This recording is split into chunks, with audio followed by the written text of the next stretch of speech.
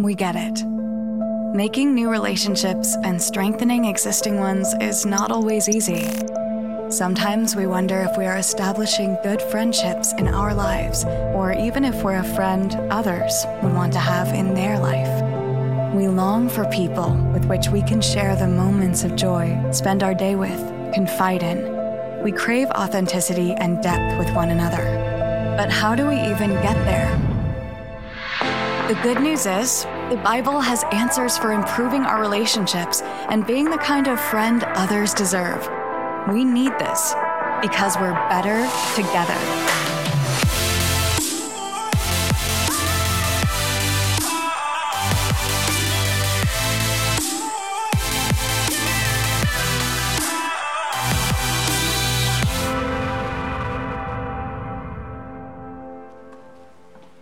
Well, good morning, and let me just say welcome again to Sugar Creek, and we're so excited and glad that you are here with us today. Let me just say the obvious, I'm not Pastor Mark. I'm filling in for Pastor Mark today, who's actually feeling ill. He started feeling bad earlier this week, and then on Friday, he did test positive for COVID. So we are praying for him. He's doing well. In fact, we were chatting and texting last night. He's not on vacation celebrating the Oklahoma win. We were talking about that yesterday. I'm still licking my chops, but he's in great spirits about the win. So we want to be praying for him as he recovers. He's getting great care and great treatment. And I want to invite you to join with me now as we just pause and pray for our pastor. Will you join with me? Lord, we thank you so much for Pastor Mark and who he is in our lives. We thank you for his leadership, for his wisdom, for his grace, and for his mentoring. God, we just ask right now that you would bring complete and total healing and restoration to his body. Strengthen him, Lord. Bring him back to us quickly, God.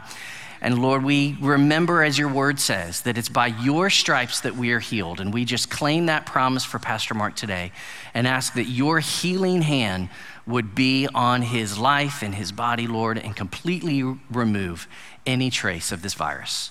And it's in your son's precious name that we pray. Amen. Amen. Well, thank you. And I just invite you to continue to pray for Pastor Mark as he recovers.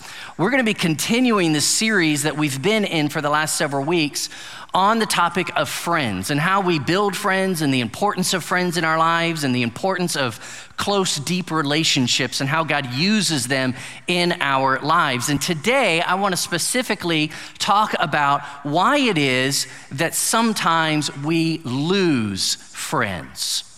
We're in trouble in our nation today. I don't know if you saw this or not, but this past June, USA Today published an article entitled, "Why Are We Losing Friends? The Pandemic Isn't Fully at Fault." And in this article, the author compares two different studies that were done on the United States general population and our interaction with friends. The first study that it looked at was actually done by Gallup almost 30 years ago.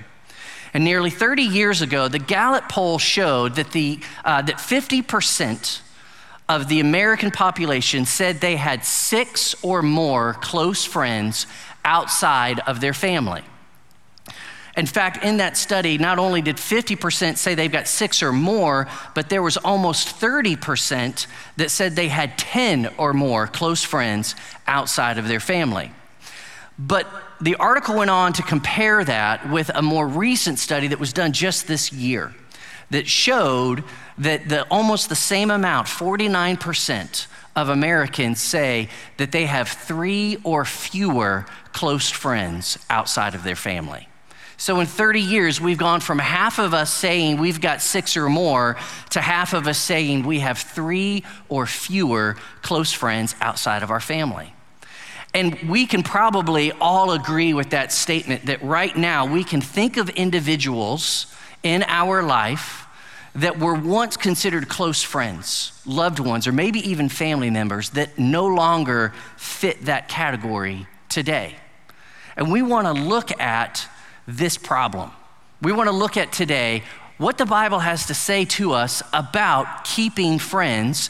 And specifically, the Bible helps us understand what are the three most powerful enemies of friendship. And that's what we're going to look at today. And the first enemy of friendship will be no surprise to you. It's simply this: selfishness. Selfishness breaks relationships by making it only about us. Selfishness breaks relationships by making it only about us. Selfishness causes us to say either in our heart or maybe even out loud, I want what I want and I want it now. I don't care what you want. I only care about what I want. And I know none of you in here would be so rude or bold to actually say those words out loud to a human being. But you know who would? Our kids, right? How many of you have gone through the process of raising children, and one of the first things that you had to teach them was how to share their toys, right? Now, I need to give you a couple ground rules for this morning. Number one, you're allowed to say amen or raise your hand. And if you're online, you're allowed to click like or say something in the chat to let us know that you're learning something. We've all been through this process of trying to detrain selfishness out of the hearts of our children. And as we grow up, we like to think that selfishness has gone away and that we've detrained it, but it still lives there, right? It just goes dormant at times. And as we grow up, as we're young adults and adults, there's still times in our lives where selfishness rears its ugly head and hurts and breaks our relationships. Look at what James says about this in James chapter 4, verses 1 and 2. James asks this question: what causes fights and quarrels? Don't they come from your desires that battle within you? You want something, but you don't get it. Did you see what James is saying here? He's basically telling us to recognize the battle that is being waged in your heart. See, all of us are in this boat.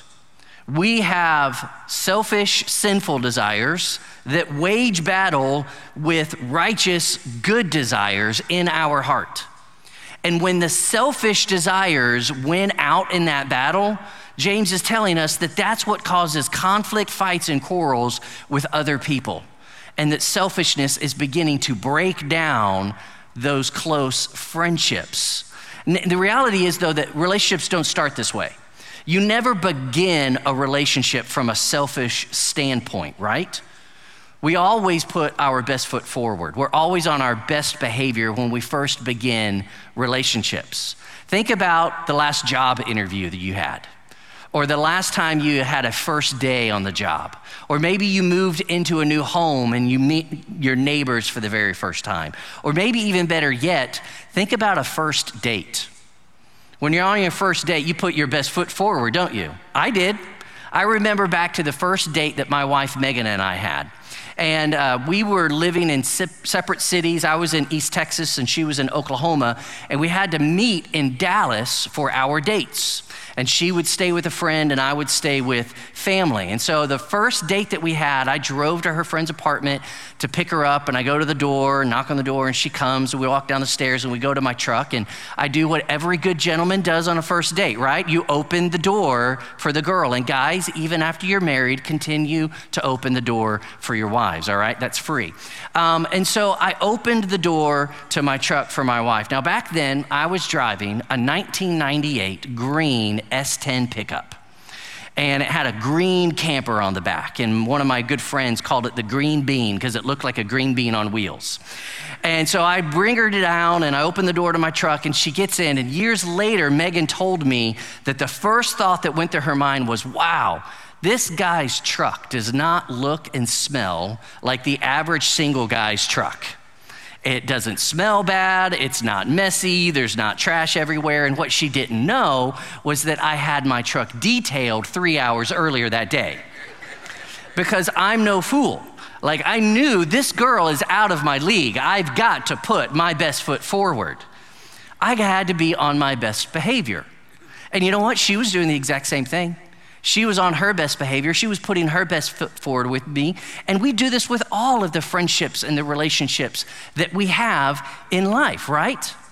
But what happens is that over time, our best behavior begins to slip a little bit. And we get really, really comfortable with our loved ones. And what happens is these new relationships go from being what I call a performance-based relationship to eventually they become an acceptance-based relationship. And when we are in these acceptance-based relationships where we know this is a safe place, this person loves me and accepts me, it's a safe place for maybe the real me to come out more often. And that sometimes includes my selfish desires and wants and wishes. And so what we need to do is we need to be incredibly careful to make sure that our comfort level with our loved ones doesn't create an opportunity for our selfishness to grow and take up residence. And so we've got to be careful that this selfishness doesn't cause trouble. Proverbs 28:25 tells us and warns us, selfishness only causes trouble. Now, if selfishness destroys a relationship, then selflessness is the cure. It's the antidote. Listen to what Paul says in Philippians chapter 2, which is one of my favorite passages in Scripture. Philippians 2 verse 4 says this, look out for one's interest, not just your own. And he goes on in this section to talk about how Jesus did this for us. And what he's doing is he's helping us understand that Jesus is the model. Jesus is the example for what it looks like to let selflessness help us heal our relationships and help us grow and deepen our relationships. See, Jesus knew that our selfishness is what caused us to run away from God.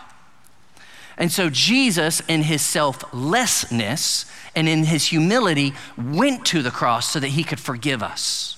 And Jesus provides for us the perfect model and the perfect example for what it looks like to fight this battle of selfishness, destroying our friendships and our relationships with our loved ones.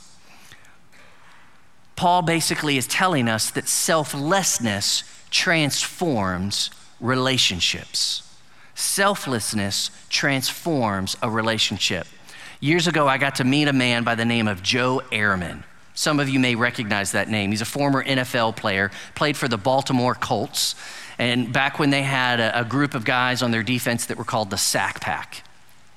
And they were terrors on the field. And maybe some of you enjoyed watching him back in the day. Well, he's retired now, and he's leading a great nonprofit ministry, and I got to meet him a couple years ago, and he said this. He said, you have to decide if you want to build transactional relationships or transformational relationships. You have to decide if you're gonna build transactional relationships or transformational relationships. See, transactional ones are ones where we're letting our selfish wants and wills and desires lead that relationship. And it's all about what we get out of it for ourselves. It's a transaction. But a transformational relationship is where we let our selflessness drive that relationship and be focused on what can I do for you? How can God use me to bring transformation into your life? Or better yet, how can we work together to be better together? And what could God accomplish in this world through us being united? That's what a transformational relationship looks like. And you have to decide what it is that you want. Transactional relationships or transformational relationships. This is basic sowing and reaping. I love how Paul talks about sowing and reaping in Galatians. And the Message translation gives us a great understanding of this topic. And the Message is not a word-for-word translation. It's actually a paraphrase, but it does a great job here in Galatians 6 of helping us understand the concept of sowing and reaping and how it affects our relationships. Read this with me. Galatians chapter 6, starting in verse 7, the Message says this, "Don't be misled. No one makes a fool of God. What a person plants, he will harvest. And the person who plants selfishness, ignoring the needs of others and ignoring God, he harvests a crop of weeds. But the one who plants in response to God, letting God's Spirit do the growth work in him, harvests a crop of real life eternal life. You will reap out of your relationships what you sow into your relationships. When we sow selfishness, we reap it back. When we sow and build transactional relationships, that's what we get back. And we have to be focused and intentional about what we are sowing into our relationships. Sowing selflessness never happens on accident. It only happens with intentionality. So we have to be intentional about serving those that we love. Now, if selflessness is what breaks relationships, if selflessness is the first enemy, then the second enemy is pride, because pride keeps broken relationships broken. Pride works to keep broken relationships broken. Philippians chapter 2, the verse that we read just a minute ago, if you go a verse earlier to verse 3, it says this: do nothing from selfishness or empty conceit. And that word conceit is talking about pride. Do nothing out of selfishness or empty pride. I love this definition of pride. It's this: pride is the act of showing oneself to be above another and becoming inflated with oneself and their own opinion. When I read that definition of pride, what comes to my mind is a pufferfish. Have you ever seen a pufferfish or know what these things are? I think we have a picture of one. We'll put it up on the screen. A pufferfish has the ability, this is what it looks like, and it kind of swims around. It looks all kind of cute, but when it senses an enemy, it has the ability to inflate itself by sucking in water, making it look much larger than it actually is and actually looking dangerous. And if I was a bad fish swimming around looking for something to eat, I would not want to eat this guy. But there's actually a second defense mechanism that a pufferfish has. Not only does it inflate itself to look more dangerous, but it's actually filled with poison. And if a fish comes and tries to eat a pufferfish, it will die almost instantly. In fact, a pufferfish has so much poison inside of it that it's enough to kill 30 grown adults. And there's no known antidote for the poison that's inside the pufferfish. This is an amazing reminder of what pride looks like, is that we puff ourselves up and we become proud and we dig our heels in with our opinions and our desires and our wants, and we say that I should be able to get what I want because I'm better, or my opinion is better than this other person. Mark Twain said it this way. He said, temper gets us into trouble, but pride keeps us there. Did you know that there's actually over 150 verses in the Bible that talk about pride? Let's look at a couple of them. Proverbs 16:18 says this: pride will destroy a person, a proud attitude leads to ruin. Proverbs 11:2 says this: pride leads to disgrace, but with humility comes wisdom. And Proverbs 18:12 says this: before his downfall, a man's heart is proud, but humility comes before honor. Now, I want to give you a few questions to ask yourself this morning. You can jot these down in your notes. You can write them down if you're watching at home online. I want to give you a few questions that you can ask yourself to help you know if pride is beginning to grow in your heart and in a relationship. Number one, do I have trouble saying I'm sorry? If you have trouble saying I'm sorry, there's a chance that pride is growing in your heart or in that relationship. Number two, do you have trouble admitting you were wrong? Sometimes we can say I'm sorry, but it's really, really, really painful to say I was wrong, right? That is one of my least favorite things to have to admit, especially to my kids. If that's a constant theme, there's a chance that there could be some pride growing. Number three, here's another question. Can you have a debate with someone without it turning into an argument? Now, you may be saying, isn't that what a debate is? Isn't a debate an argument? No, it's not. A debate is a respectable, healthy conversation with another person comparing your different opinions with one another. That's what a debate is. But too often we let the debate turn into an argument, and we're just arguing over two different opinions. My wife and I have a saying in our marriage that we use when we begin to sense this crop up, and we say this to one another: you're entitled to your wrong opinion. We think that we should put it on a coffee mug and sell it. I think we'd make a killing. You're entitled to your wrong opinion. We say this to one another as a way to just disarm the fact that we're getting close to arguing over just a difference of opinion, and that it's okay to think differently than another human being. We don't have to all think the same way. Our world is in desperate need of the church modeling this for others, that unity doesn't come from uniformity. Unity comes from diversity. And when we are unified, knowing that we are respectful and loving one another, even in our difference of opinion, God can use us to impact change in this world. And so we need to make sure that our pride is not keeping us from having those type of healthy conversations. Here's one last question for you to consider.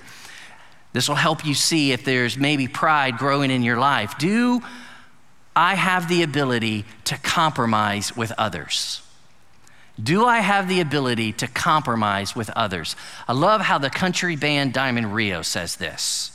They sing a song where there's a line that says, I'll start walking your way and you start walking mine, and we'll meet in the middle underneath the old Georgia pines. It's a song about a couple that when they were young, they would meet in the woods between their two houses. But as they got old and they fell in love and they got married, they realized there's still times that we need to meet in the middle.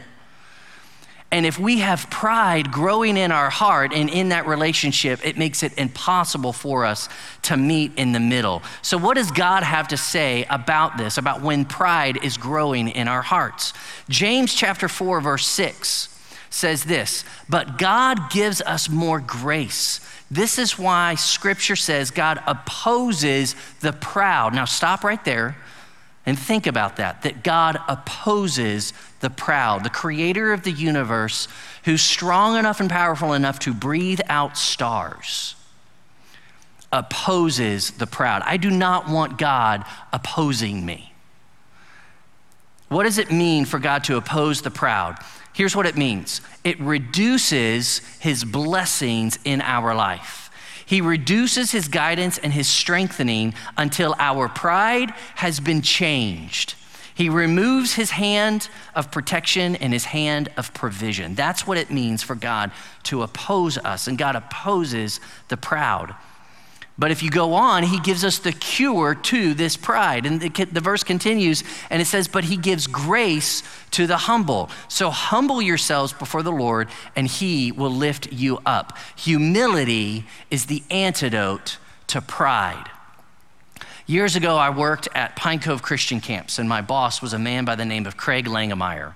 And there was a time when Craig was doing what he did a lot of times, which was passing on some very godly wisdom to a group of us.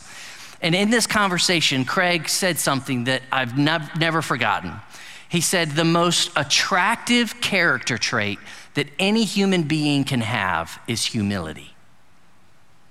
The most attractive character trait that any human being can have is humility. Listen to what Peter says about humility. In 1 Peter chapter 3, he lists it along with some other recommended behaviors. He says this: live in harmony, be sympathetic, love each other, have compassion, and be humble. I don't think that you can do any of those things if you're not first humble. They all overflow out of a posture of humility. Think about that very first command there, live in harmony. How can you live in harmony if you're not first having a posture of humility? Harmony, it's a musical term, and you can't just pick any two notes out and play them at the same time and expect it to sound good.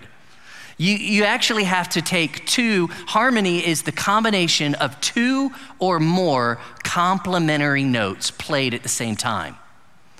And if you're not careful, you can create dissonance instead of harmony. Or think about an orchestra that knows for this song to sound the right way, we have to all choose to humbly play our part and follow the sheet music and the conductor's instructions. And if we don't, if any one of us chooses, I want to play my own sheet music, or even though it says to play an A flat right here, A sharp is my favorite note, and so that's what I'm going to play. That's not going to sound right. We have to trust the conductor. We have to trust that God is leading us and helping us be humble with one another so that we can live in harmony. There's one other thing that we need to notice from that James passage about humility. Read this again with me in James chapter 4, verse 6. But God gives us more grace. That is why the scripture says, God opposes the proud, but gives, here's the key word, grace to the humble. So humble yourself before the Lord and he will lift you up. See, you're gonna find that the grace and the power of God, if you want God's grace and God's power alive and evident in your relationships, you have to first recognize the grace that God is giving you and be willing to pass that on to others. That's a lot of what humility looks like, is recognizing what God's grace is doing in you and pass that on to the others that you're at odds with. Gentleness comes when when in humility we recognize God's grace in our lives and we decide to give it to others as he gave it to us. Now, if selfishness is the first enemy that breaks relationships, and pride is the second enemy that keeps them broken, then the third enemy is resentment. And resentment sabotages any attempt to fix broken relationships. You may be sitting here and saying, okay, I recognize that there's selfishness and some pride that has broken some of my past or existing relationships. We need to understand that it's actually resentment that will constantly be working against you in any effort you make to try to repair those broken relationships. Now, when somebody behaves selfishly and with pride in your life, and maybe it's that they just don't meet your expectations, or maybe they actually do something that's hurtful to you, these broken relationships create deep wounds in our life. And the Bible cares a lot. God cares a lot about giving us instruction about how to handle these deep wounds. There's right ways to take care of these wounds, and there's wrong ways to take care of these relationship wounds in our life. And letting them grow and fester is the wrong way to deal with these wounds. Look at what the Bible says about this idea of resentment and letting these wounds fester. Job chapter 5 says this: to worry yourself to death with resentment is a foolish, senseless thing to do. Resentment is the behavior of fools, is basically what the Bible is saying. Psalm 73 says this: since my heart was embittered and my soul deeply wounded, I was stupid and could not understand. The psalmist is saying that I was in such resentment that it kept me from being able to think clearly. Have you ever been there before? Were you in such deep anger and deep relational wounds that you couldn't even think straight? That's what this verse is talking about. Hebrews chapter 12 says this: look after each other so that no one of you will fail to find God's blessings. Watch out that no bitterness takes root among you, for as it springs up, it causes deep trouble, hurting many in their spiritual lives. Now, it's okay to be angry.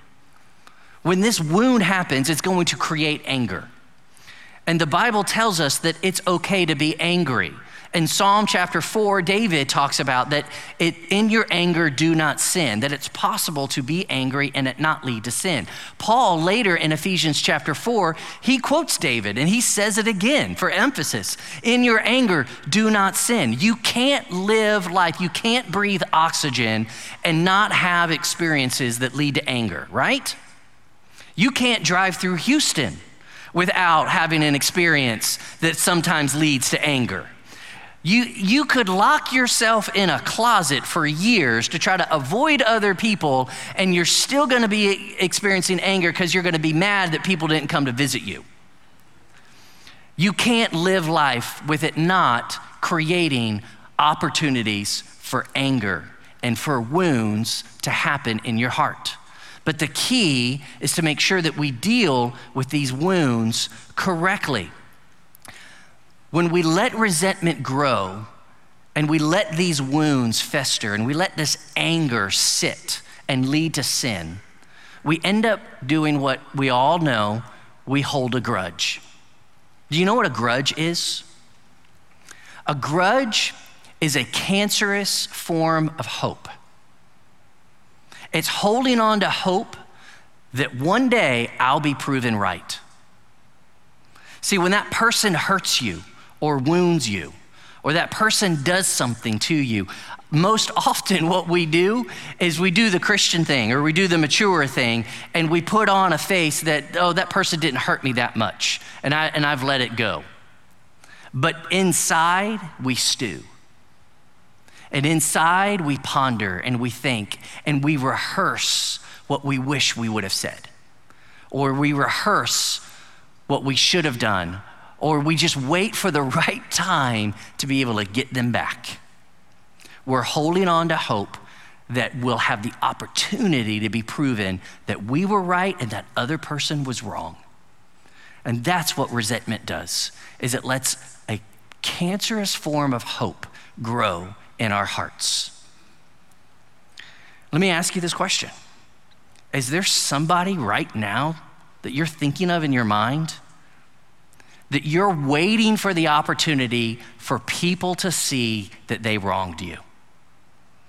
Is there somebody that you're thinking of in your mind that you are waiting for the day that other people see that they were the villain and that you weren't?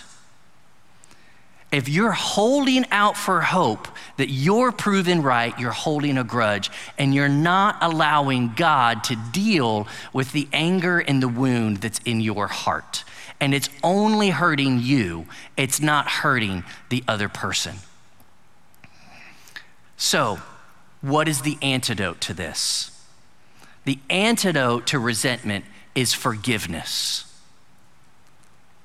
The cure for resentment is forgiveness. Colossians chapter 3 says this: you must make allowance for each other's faults and forgive the person who offends you.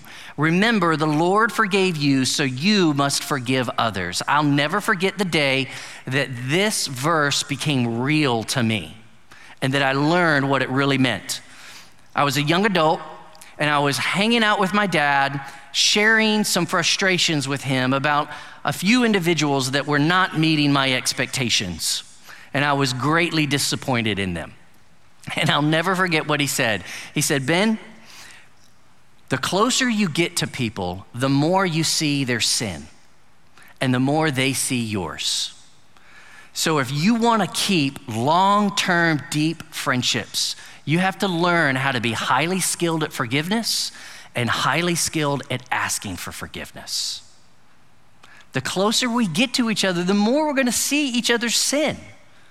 And that's what this verse is saying, that we have to make allowance for that. We have to make allowance for one another's faults and be quick and highly skilled to forgive. This word forgive in Colossians comes from the Greek word that literally translated means to give grace. And grace by definition is undeserved. And so we forgive, we give grace before that person has done anything to deserve it. Just like Jesus forgave us before we did anything to deserve it. Romans 5:8 says it this way, that while we were yet still sinners, Christ died for us. He didn't wait for us to apologize. He didn't wait for us to clean up our act and come to him and humble ourselves and then receive forgiveness. No, Jesus knew that our selfishness and our pride is what broke our relationship with our Heavenly Father. And so in his selflessness and in his humility, he put the two cures into practice, and he went in obedience to the cross so that we could be reconciled with our Heavenly Father before we ever deserved it.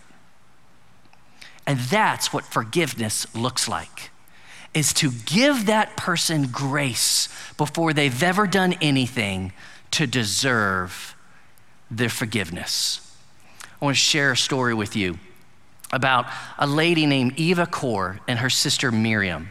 Eva and Miriam were two Jewish sisters that were in German concentration camps during World War II. And they saw and experienced atrocities that we can't even imagine. And it's amazing that Eva survived, but unfortunately her sister Miriam didn't, and she died in the concentration camp. And on the 50th anniversary of the end of the war, Eva decided that she was going to go back to that concentration camp. And when she was there, she also had the opportunity to connect with and see again a man by the name of Dr. Hans Munch. Now, Dr. Hans Munch was there at the concentration camp 50 years earlier as a part of the staff that ran it, and he was the one that signed the death certificates of all of the Jewish individuals that died there in the concentration camp.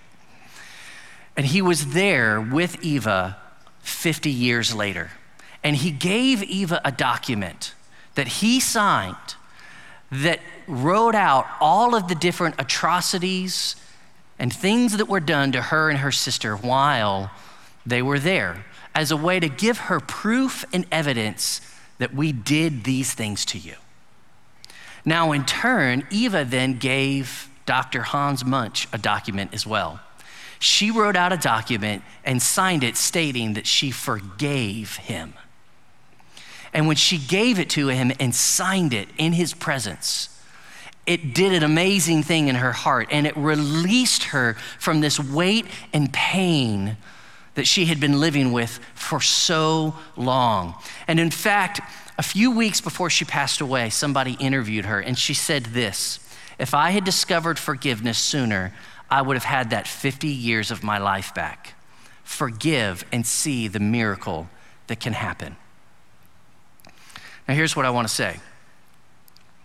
The greatest broken relationship in your life was the broken relationship between you and your Heavenly Father.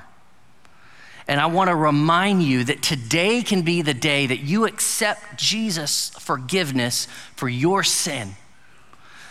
Today could be the day that you say, "Lord, I'm going to stop letting my selfishness and my pride keep you at a distance. And I'm going to accept the free forgiveness of your Son and let you reconcile that relationship with me." Today is the day that you can do that. Today is also the day that you can take the first step towards reconciling perhaps an earthly relationship that's broken as well. The day that you can say, "I'm going to humble myself, and I'm going to stop letting pride and selfishness get in the way of hurting these friendships." And maybe today's the day that you need to take the first step towards forgiveness. Now, forgiveness always starts with the first step of just saying it out loud: "I forgive you." But sometimes these wounds are so deep that it takes more than one time. Sometimes it's a daily reminder to yourself in the mirror: "I'm going to forgive this person.